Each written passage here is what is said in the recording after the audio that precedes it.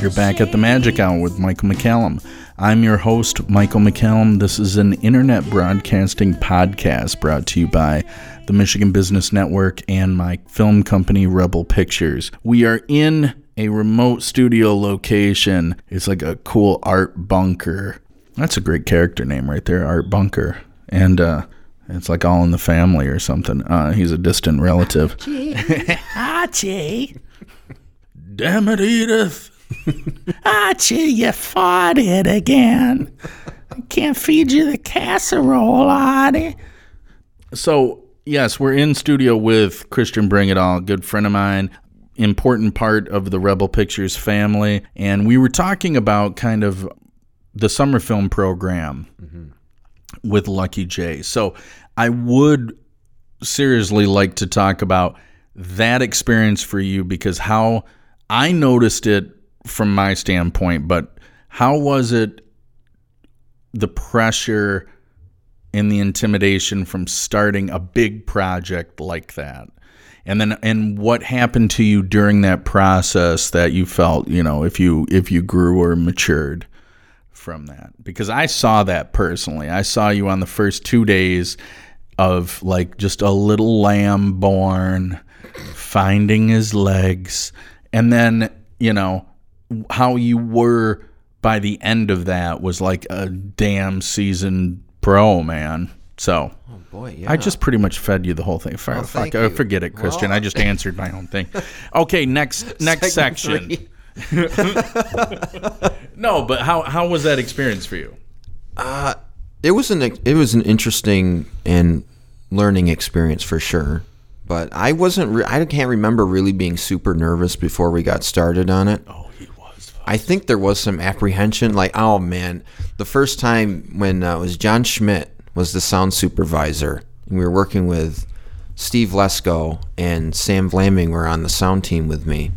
First day, we're going to show you the equipment that we're going to use. This is the Pro Tools rig. This is the Gator box. I'm going to leave, and you guys take the doors off that, and I'll be back in a minute. So I get ready to take the door off, and I break it off. First thing I touch, first day I break something. I was like, oh, great, this is going to be nice. But so keep Kristian away from Grandma's fine china. Like a bull in the china shop.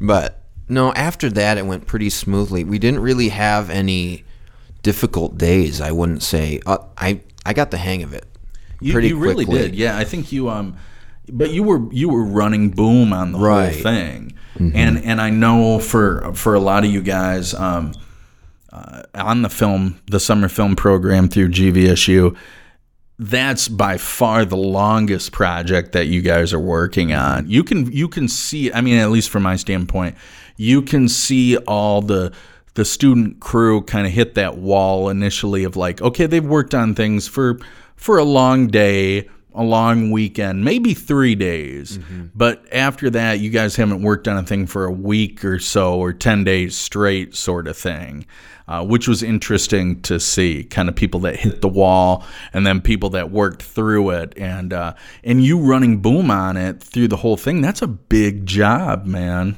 Yeah, it is, especially for very long takes. And when you're in a steaming hot house in the middle of July on Christmas Eve.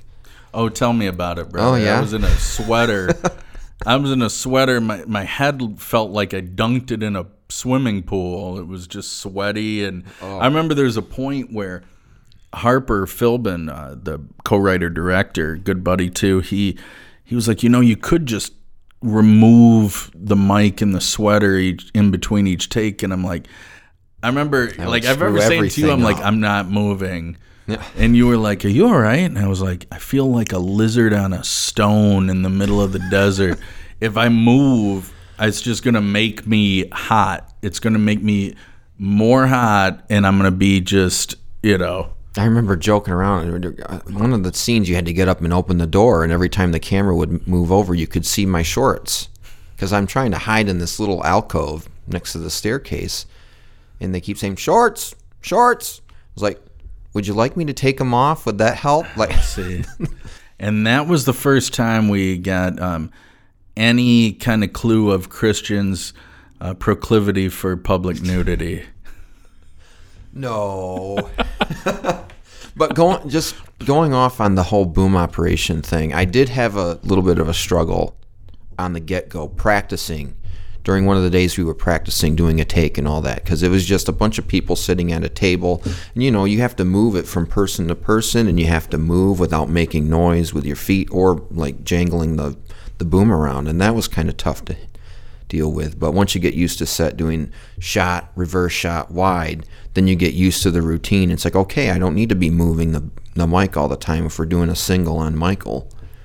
Like, you get used to it, and it's not as difficult as people might think once you get the hang of it. No, and I really felt like, not that you weren't doing a good job initially, but maybe from that third or fourth day on, you were like, you had a rhythm down, and you had kind of, okay, this is what the day is going to be. We're going that kind of 8 to 10 hour day, and you get kind of your footing, you know what I mean?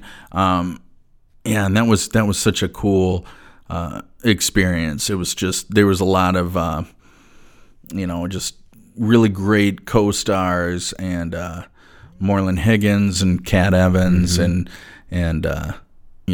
Jenna Thomas and Ralph Lister, and all folks that I stay in touch with. And they did a season 2 of Lucky J, which was kind of cool from an actor standpoint to go back to a character. The only time I've ever done that was my own films, Waiter from Hell, and Lucky J as well. So it's kind of cool to come back to a character down the road and kind of pick up where they are, who they are.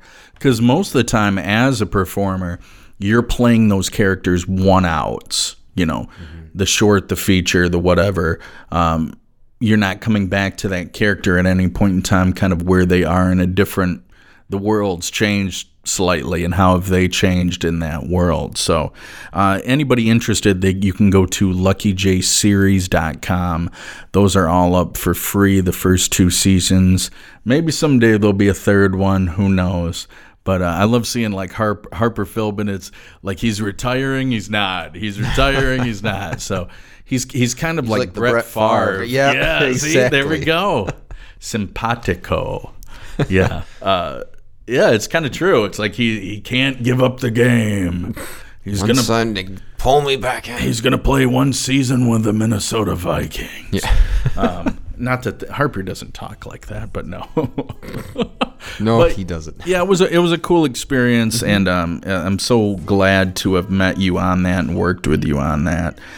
Same here. Yeah. So we're going to take a quick break. We're going to be back with Kristian talking more about films and collaborations and everything under the sun. So this is the Magic Hour with Michael McCallum, Rebel Pictures, Michigan Business Network.